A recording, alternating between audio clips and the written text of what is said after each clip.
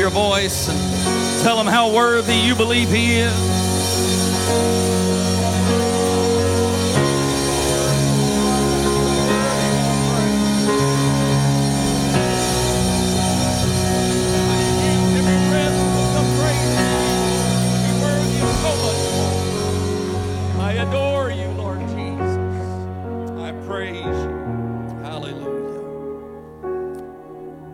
Praise the Lord. So good to see each and every one of you here in the house of the Lord on a Wednesday night, ready to dig into the word of the Lord and allow the Lord to continue to help us to see more and to understand more, to grab a hold of more, so that our lives bring him more glory.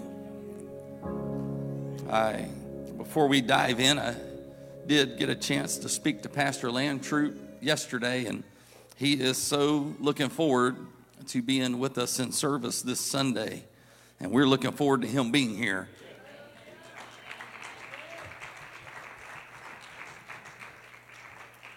God bless you. You can be seated. Tonight we are going to continue in our series titled The Bread of Life. Tonight we'll be talking, the title of our lesson tonight is Walking on Water. Walking on water. We're going to take our text tonight from John chapter 6.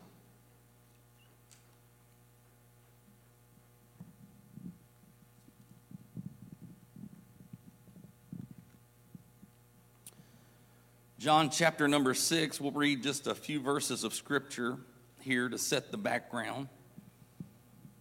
We'll identify the truth about God we're discussing tonight, as well as the truth for our personal lives that we're trying to grab a hold of tonight. John chapter 6, verse number 16. And when even was now come, his disciples went down unto the sea, and entered into a ship, and went over the sea toward Capernaum. And it was now dark, and Jesus was not come to them. Verse 18, and the sea arose by reason of a great wind that blew. Somebody said it's a storm. So when they had rowed about 5 and 20 or 30 furlongs, so 25 or 30 furlongs, they see Jesus walking on the sea and drawing nigh unto the ship, and they were afraid. Now, this same event is recounted in Matthew chapter 14, verses 22 through 33, and Mark chapter 6, verses 47 through 51, and there's some different details in each account, but here they basically think it's a ghost coming to them on the water, and so they're terrified. They're in a storm that's, pretty bad, but then they think there's a ghost walking on the water toward them, and they really get scared. Verse 20, but he, Jesus, saith unto them, it is I, be not afraid. Then they willingly received him into the ship, and immediately the ship was at the land whither they went. So this is the text we're going to be speaking from tonight and looking into. The truth that we're drawing out of this is that God is greater than the storms of life. How many have found that to be true?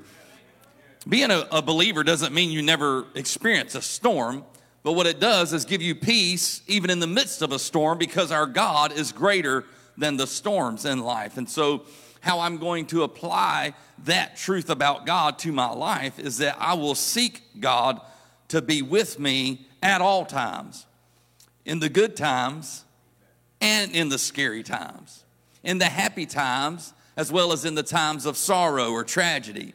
I'm going to seek God to be with me. Why don't we pray tonight? Lord Jesus, we thank you for your word. We thank you that it's here for us to dig into and to study, and it teaches us the infinite wisdom of our God, the things that you have revealed to us so that we can best live a life that is joyful and peaceful, a life in which we find constant comfort through your companionship, through relationship with you. Lord, we ask tonight that you would open our understanding even further, strengthen our faith even more, let our trust grow ever deeper. We ask it in Jesus' name, amen. Shipwrecks form the stuff of legend. One of the most well-known and researched shipwrecks came from the largest cargo ship in the Great Lakes, the Edmund Fitzgerald. For 13 years, it was the largest ship on the Great Lakes. Some photos make it appear to be two ships, but it was just one. The Edmund Fitzgerald was an all-star. This particular ship and its crew made 748 round trips in its storied 17-year career. Its purpose, it was built to haul iron ore from Wisconsin to Detroit. But something happened on November 10th, 1975, that even the experts cannot explain. And I'll have to take their word for it because that was before my time. I'm not going to say how much before my time, but it was before my time. But on this day, November 10th, 1975, Lake Superior turned from friend to foe and turned on the Edmund Fitzgerald. Hurricane-force winds beat up the nearly 30,000-ton freighter. The churning waves tossed it around like a ball in a pinball machine. Captain McSorley radioed for help to a nearby freighter, saying, "I have a bad list. I have lost both radars." They were only 17 miles from the shore when this storm took over. On a calm day, they could have made that journey in about an hour's time, but this day was not a calm day. This day, the lake not only appeared angry, it appeared outright furious. And by the end of the day, Lake Superior had claimed the lives of all 29 crew members and the largest ship on the Great Lakes. The shipwreck was storied. It inspired Gordon Lightfoot's song, "The Wreck of the Edmund Fitzgerald." Shipwrecks form the stuff of legend because even the most experienced seafaring sailors can find themselves quickly in grave danger and sadly in the grave when the waters turn angry and turn on a ship in the middle of the water. The Great Lakes turned on the Edmund Fitzgerald, much like the Sea of Galilee turned on the disciples in our text tonight. The disciples had just come to the end of another wonderful, wonder-filled day. This is at the end of the day when Jesus had fed a city with a Lunchable, which Pastor Ogden talked about last week. And in that, he mentioned that the crowd that day, when Jesus fed that whole multitude of an estimated 15,000 men, women, and children, if not more, when he fed them basically with a bag lunch, after that, that crowd was so eager to be free and liberated from Roman government, and they were so eager to see the Messiah step on the scene, and they just knew after that miracle that Jesus was the king they were waiting for. Surely, if he could feed 15,000 people with a bag lunch, he could overturn the Roman government and free the Jewish people. But Jesus, knowing and feeling the intensity of their intentions, slipped out of the crowd and escaped to a mountain before they could crown him king. And as he headed to the mountain, he sent his disciples into a boat to sail to the other side of the sea toward Capernaum. He would meet up with them later. And as they sailed, he prayed. The sun was setting, moonbeams were falling all across the landscape. The night was perfect for another calm cruise across the sea. Some of the disciples knew about cruises. A handful had been fishermen. They were rowing along with not much care or concern. They were already in the middle of the sea, roughly halfway to the other side. Maybe they would snack on the leftovers in the baskets they'd brought from the mountainside miracle before it was lanterns out for the night. But then, without warning, they found themselves in the middle of this relatively small fishing boat, in the middle of the sea, in the middle of what felt like a hurricane. In a matter of seconds, they went from a calm moonlight cruise to absolutely rowing for their lives. But this was not their first time experiencing danger on the water.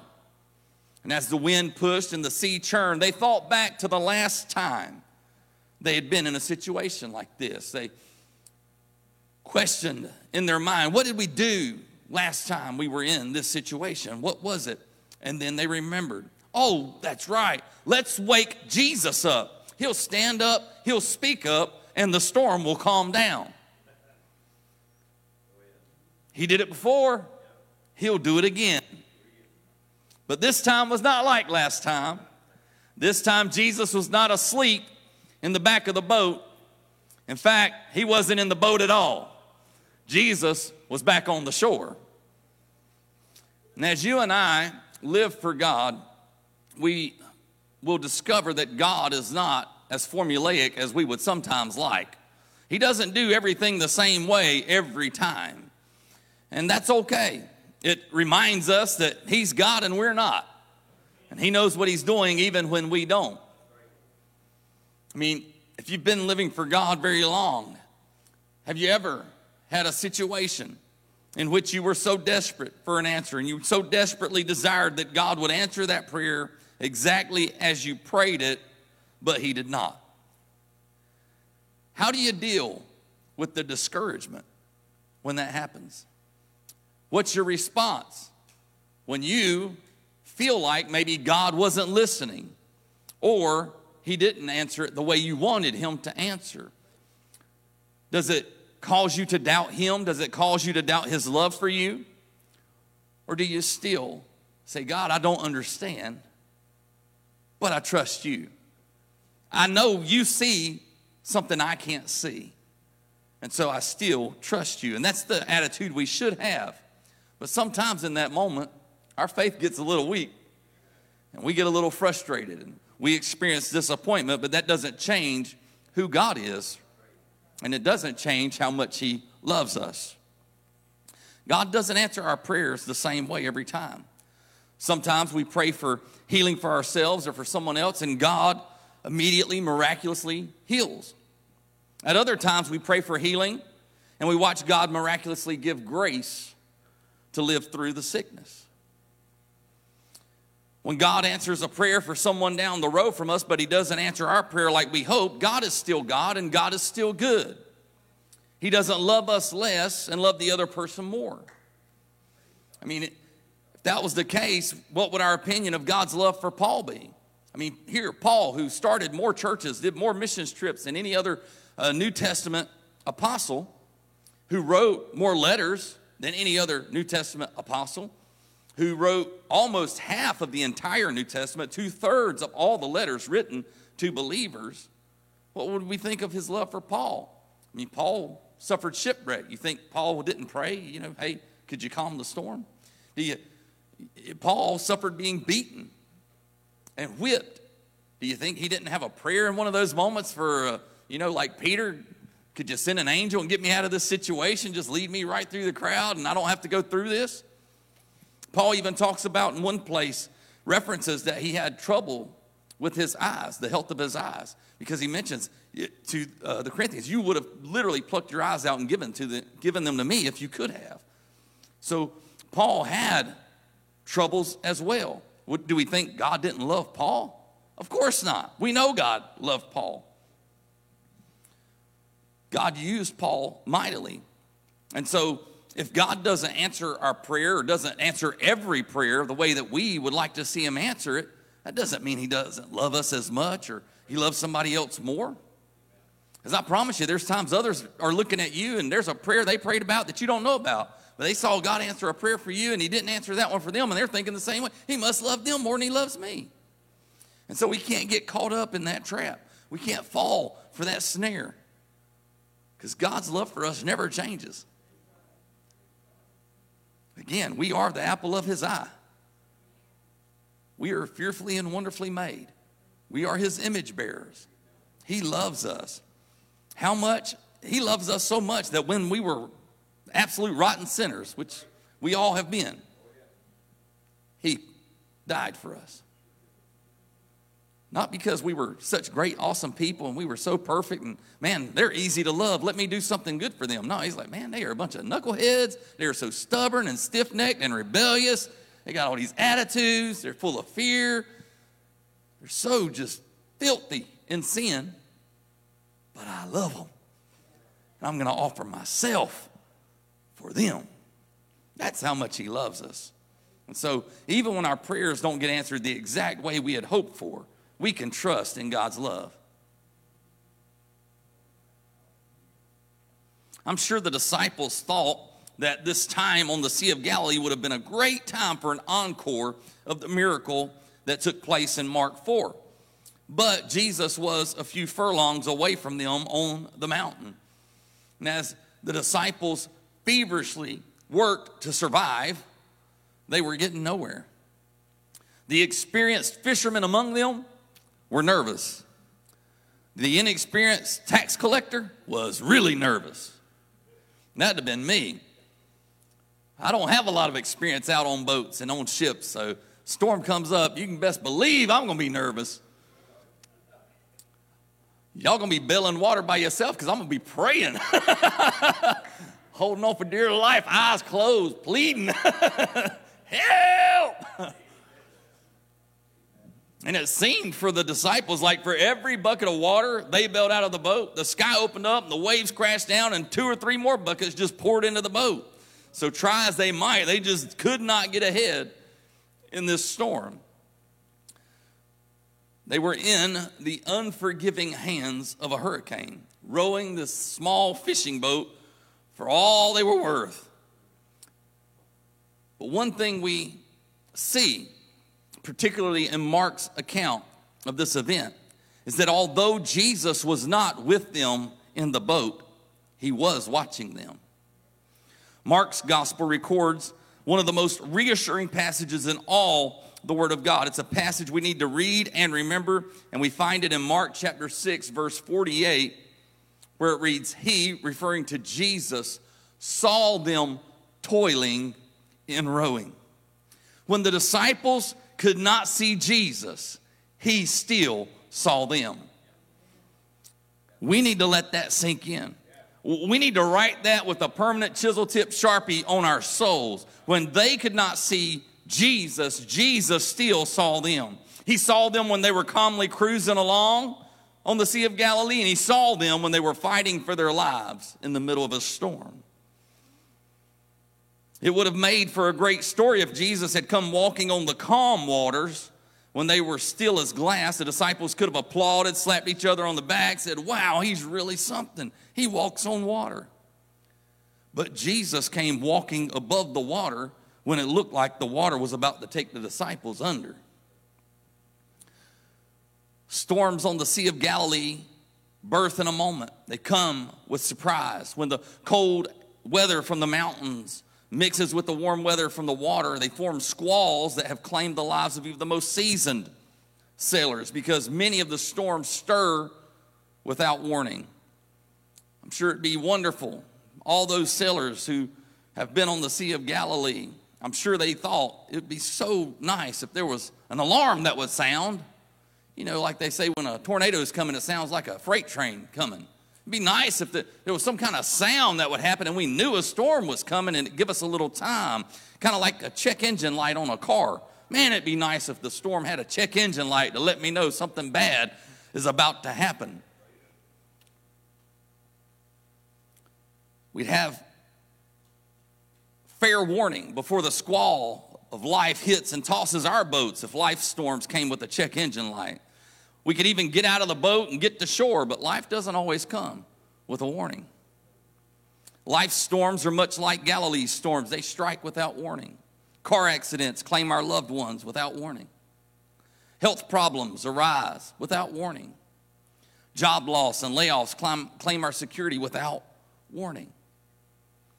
But even when life surprises us and tosses us around, it does not surprise Jesus. He knows exactly what will happen and when. He's never been taken by surprise. Just as he saw the disciples, he sees us. And we should follow the disciples' lead and look for Jesus in our storm. When the winds pound and the rain sting, we should look to Jesus.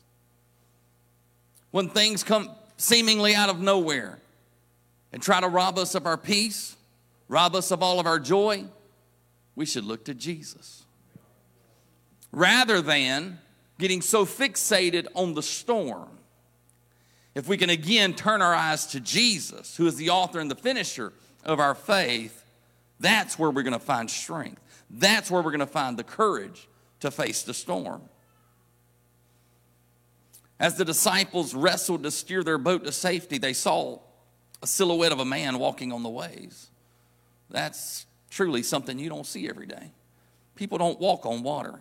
And again, I mentioned it earlier, this silhouette must be a ghost, is what they were thinking. So just when they thought the end of their life could not get any worse, we were literally about to die in a storm, can't get any worse than this, here came a ghost to haunt them. And so life just got worse. Have you ever been in a situation you're just like, man, it can't get any worse? All the bad stuff's been happening, can't get any worse. And then something else happens, you're like, I should have kept my mouth shut. Life just proved me wrong. Life was like, oh, you think so? Here you go. Here's another little problem to deal with. Here's another heartache. Here's another disappointment. And the funny thing in this story is they literally were more afraid of the water-walking silhouette than they were of the storm. They had been so scared of the storm until they saw this, and then all of a sudden, they really weren't thinking about the storm much at that moment. They were scared, senseless. They cried out, and then they were surprised when they heard the voice of Jesus answer, "Be of good cheer. It is I. Be not afraid." I mean, imagine yourself in the shoes of the disciples in that boat in the middle of a storm, wind blowing, howling, waves, 3 times the height of your boat, just crashing, scary. And then you see some figure coming, walking on the water. How would you have responded? What would you have been thinking?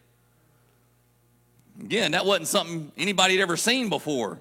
It's not like they had heard stories about this when they were growing up. And so I believe I'd have felt much the same. Hold on. I'll take the storm. That thing they probably thought it was death coming to get them. Death comes walking on the water. But it was actually life coming walking on the water. When Jesus showed up shipside, he calmed their fears that he was a ghost. And I'm sure they were like, whew, that was a close one. I thought for sure we were goners. And in this moment, he pulled back the veil even further than he had pulled it back in previous encounters with his disciples. And he revealed to them here that he was the I am. The King James Version reads, "It is I, be not afraid." But the true translation from the Greek is abundantly more powerful than those words. Jesus was not just telling them, read the name tag, boys, it's me, Jesus. That's not what he was doing. The truest translation reads, I am, be not afraid. Jesus made in this moment the highest divine claim he could make. He did not just come from God, but he was God who came in flesh. Jesus in this moment identified him as the God of the Old Testament who introduced himself to Moses in Exodus chapter 3:14 as I am. When they ask who sent you, tell them I am sent you. This would be very similar. We very often use the word Jehovah. So when you're reading the Old Testament and you see, or all the way through Old and New, you see the word Lord with all caps. That is a reference to this name of I am. And we very often translate that Yahweh or even more often Jehovah. And so this Jesus saying I am would be very similar to saying I'm Jehovah. And this is the same Jehovah Jireh who provided a ram for Abraham to sacrifice. The Jehovah Rapha who healed the Israelites of their deadly diseases. The Jehovah Nisi who fought for Israel against their enemies. The Jehovah Shalom who gave Gideon peace when he faced over 120,000 ruthless, relentless soldiers. The Jehovah Sabbath, who stands at the helm of all of heaven's armies. The Jehovah Ra, who shepherds his sheep to safety. That Jehovah was standing in the wind, on the waves that threatened their very lives. This statement Jesus made in Matthew 14, Mark 6, John 6, the parallel passages of this encounter is one of the fullest revelations of Jesus' identity to his disciples and to us. Jesus is I am. The disciples followed Jesus long enough to know each of those aforementioned stories that I just went through, where God had revealed himself to his people in a new way. in the circumstances they found themselves in the situation they had found themselves. And the disciples knew that if he could do that for others, he could certainly calm the storm they found themselves in. So we never, never, never should lose sight of who Jesus really is. He's not just a baby in a manger at Christmas. He's not just a crucified Savior on the center cross at Passover. Jesus is I am. We have a video tonight. You guys will go ahead and play that. In Exodus 3:14, God told Moses, I am who I am. In Hebrew, that's Yah Asher Yah. And that means I'm the God of all potentials. If you need a deliverer from Egypt, I'm your God. If you need a Savior, you'll find that in me. Now, when the Old Testament was translated into the common Greek language, that phrase from the Hebrew was translated ego eimi. Now, eimi already means I am in Greek, but by adding the word ego, it means I am, and it's a special way to emphasize who God is.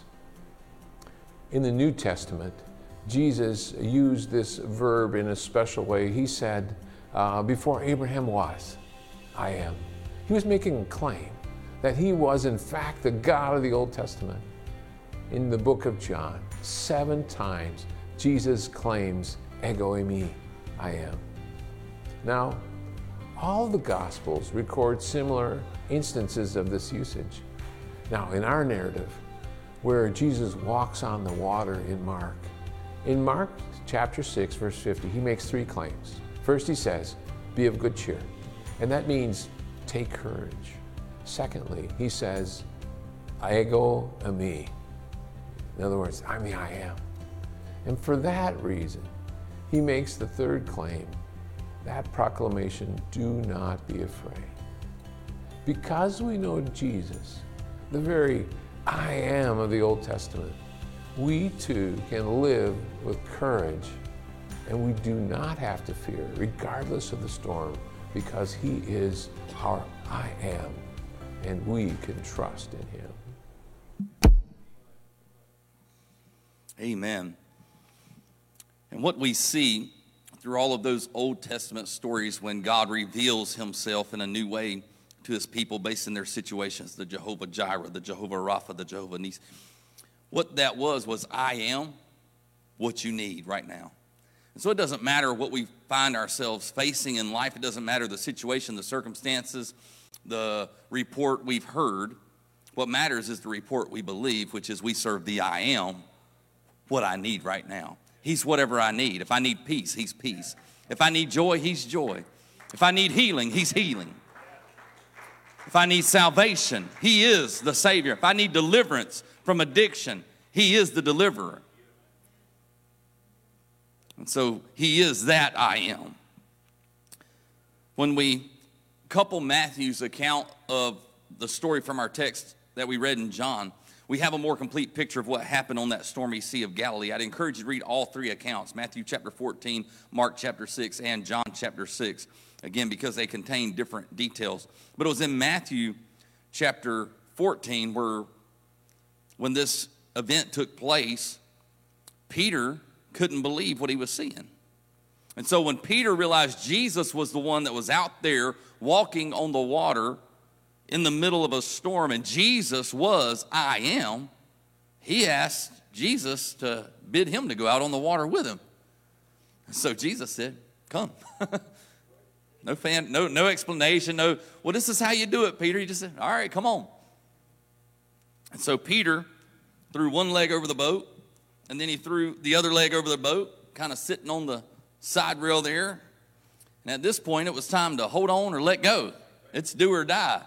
And it was the die part that scared Peter, I'm sure. And so Peter gradually lowered himself down till his feet were kind of on the water. I'm sure he was like testing a little bit, trying to hold himself up and put just enough weight to see if he was going to be able to stand out there. Eventually, Peter lets go of the boat and begins to walk on the water. And he and Jesus are the only 2 people ever to use the sea for a sidewalk, especially in a storm. Maybe the thunder clapped as Jesus was walking over toward Jesus. Maybe it was the lightning that lit up the sky, but something caught Peter's attention. He looked away from Jesus long enough to look around and be reminded of what's going on around him, and suddenly he begins to fear. Suddenly he begins to fret, and suddenly he begins to sink. But Jesus reached out and saved him. Then, when both Peter and Jesus entered into the boat, the storm calmed. And once again, Jesus demonstrated by walking on the sea and by calming the churning sea that he commands power over nature. Even the wind and the waves obey him. I mentioned it earlier. This story would be fascinating enough if while they were cruising along on that calm sea, the water still as glass, Jesus had come walking on the water. That would have been a really amazing story. But what's particularly wonderful is that he didn't come when the sea was calm. He came in the storm. He came walking on the very thing that had them fearful. He came walking on the very thing that had them feeling so threatened. Anxiety taking hold, worry gripping their hearts, and Jesus is walking on that problem, that enemy in the moment, and Jesus is just walking right on top of it. Jesus walks on what worries us. Jesus walks on the things that cause us to fear. Situation arises, tries to rob our peace. Jesus walks above that. The doctor's diagnosis, he's above that. The unexpected bill we don't know how we're going to pay, he's above that. The fear of being forgotten or left out, not belonging. Jesus has power over all of these things that try to grab a hold of our hearts and minds. These things that try to pull us under. Jesus walks above because he has power over them all. No doubt, precious people in our families and our church family hear the howling wind and feel the stinging rains and the crashing waves, and we wonder how long we can bail water and stay afloat. John gives us good news. He tells us the I am is here. Whatever you need right now, I'm here. Whatever you're facing, I'm here. I saw you when it was easy. I saw you when you were cruising. I also saw you when the storm came. I saw you when you were scared. You weren't alone. Here I was, walking right beside you. He always has the power to calm the storm. There's not a storm that can arise in our life. There's not a situation we can face that he couldn't calm that storm. He couldn't just instantaneously turn it around. But even if he doesn't calm the storm, he'll be with us in the storm and he'll calm us. And that's just as important. To allow him that even when we're facing those situations, he can speak peace into our hearts. And while we're going through it, we're not fearful. We're not troubled. We're not allowing the circumstances to become a barrier between us and God. But we allow him to speak that peace and to calm us as we go through the storm. When we really realize whom we're serving, we'll fret less and trust more. Because Jesus is I am. He's the Almighty God. So he has the power to do anything. But he's not just the Almighty God. He's the all-knowing God. You can't go anywhere where he doesn't see you. You can't face anything that he's taken by surprise. He's the all-wise God. He knows what's the best for us. And even when we go through things and we're like, man, I just don't know why God made me have to endure it. I'm thankful he gave me strength to get through it, but I don't even understand why he made me go through it in the first place. He's all wise. He works all things together for good, and we don't always understand why or how that's going to come about, but he does, and it's because he's all wise. We want just the all-powerful sometimes. Okay, I've got this problem. I want you to just send the all-powerful part of you down here, and I don't want to trust the all-wise part of you. But true trust is leaning on that all-wise God and saying, even if you don't calm the storm, I know you'll be with me through it. And even if I don't understand why I'm going through it, I know that it's your wisdom that's taking me through it. There's something you're working in my life that is for my good. And no matter what we face, he's always still with us. And so if you think back over your life and your walk with God so far, can you identify that greatest storm that you faced when you absolutely 100%, no doubt about it, when you were in that storm and you called on God, you felt him literally calm you? Again, I'm not talking about him calming the storm. Is there an experience where you just know he stepped in and calmed you? And even though the situation didn't immediately change, your attitude toward it did. And you were no longer fearful, but you had the peace that passes understanding. See, it's not peace that passes understanding if the storm got calmed. That's easy to have peace when the storm gets calmed down. But when the storm's still raging and you have peace, that's what others can't comprehend. How can you have peace? How can you be calm when all this bad stuff's going on, when all this tragedy's taking place, all this heartache, all this disappointment, all this loss, possibly of a job or of finances, loss of health, loss of a loved one, whatever it could be, when you're in that and you still have peace, that's the peace that passes understanding. That's the peace people can't grab a hold of. That's the peace that they need the most. That's the peace that opens the door for us to introduce them to the Prince of Peace that gives that kind of peace. To introduce them to the I am.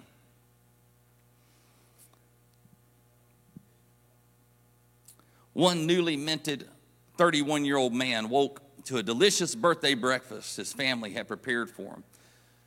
A few minutes later, his mother called to say she and his dad would not be able to make the birthday party because his dad had had a rough night's sleep. That was all right, he thought.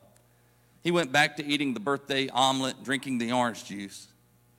About 20 minutes later, his mother called back. This time, she was hysterical. This time, she's sobbing. And all he can understand her saying is, he's gone. He's gone. Your dad is gone. He was gone at 55 years of age.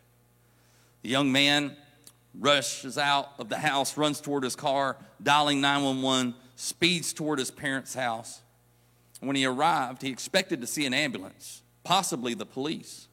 Instead, he only saw his mom's car and his dad's van in the driveway. First responders had yet to respond. He and his mom worked to pull his dad out of the recliner and onto the floor. With the help of a dispatcher on the phone, the young man administered CPR, but he had no success. A few minutes later, he finally heard the sirens of the ambulance, but it was too late. His dad was indeed gone. It was a Sunday morning, and his family were reeling from this sudden death that struck without warning. They couldn't make it to their morning service with their church family because they were busy reaching out to friends and family members, notifying them. They were busy trying to reach out to the local funeral home, set up an appointment to come and begin making the necessary arrangements. But that same night, he and his family made their way to church because this young man knew he needed Jesus and he needed his church. The church family surrounded him and his family and prayed with them. No doubt, those days were difficult, but they would have felt impossible without the presence of God in a praying church. On that dark day and the dark days that followed, the young man looked for Jesus in the storm, and he found him. He was standing right there on the very waves that worried and threatened him. So when we find ourselves in life's storms, don't run from Jesus. Don't shake your fist in his face. Just look for him. He'll be right there. Look to him. Lean on him. He will hold you. He will uphold you when you feel like life's trying to pull you under. Simply slip your hand in his and trust that he knows exactly where you are. He knows exactly what you need to get you through the storm. Would you stand with me? And let's pray. And just thank the Lord for his faithfulness and ask him to always help us to look for him, to him, and lean on him. Lord, we thank you for your word tonight. We thank you for this beautiful example from the word of God that shows us that no matter what we face, you're present, you see us, even if we don't see you. Even when it feels to us like you're distant, you're not looking. We know from the Word of God that you are always watching us. There's nothing that slips by you. There's nothing that takes you by surprise. So, Lord, we thank you that you are that faithful. You're that kind of a faithful God. You are that kind of a trustworthy God that no matter what we face, no matter what we may endure in this life, you are ever present. You are that present help in time of trouble. And if you choose not to calm the storm, we can rest assured that you can calm us in the storm. Help us to look for you. Help us to look to you. Help us to lean on you, so that as we go through life's storms, our response, our attitude, our faith will bring you great glory. We ask it in Jesus' name. Amen. God bless you. Thank you again for being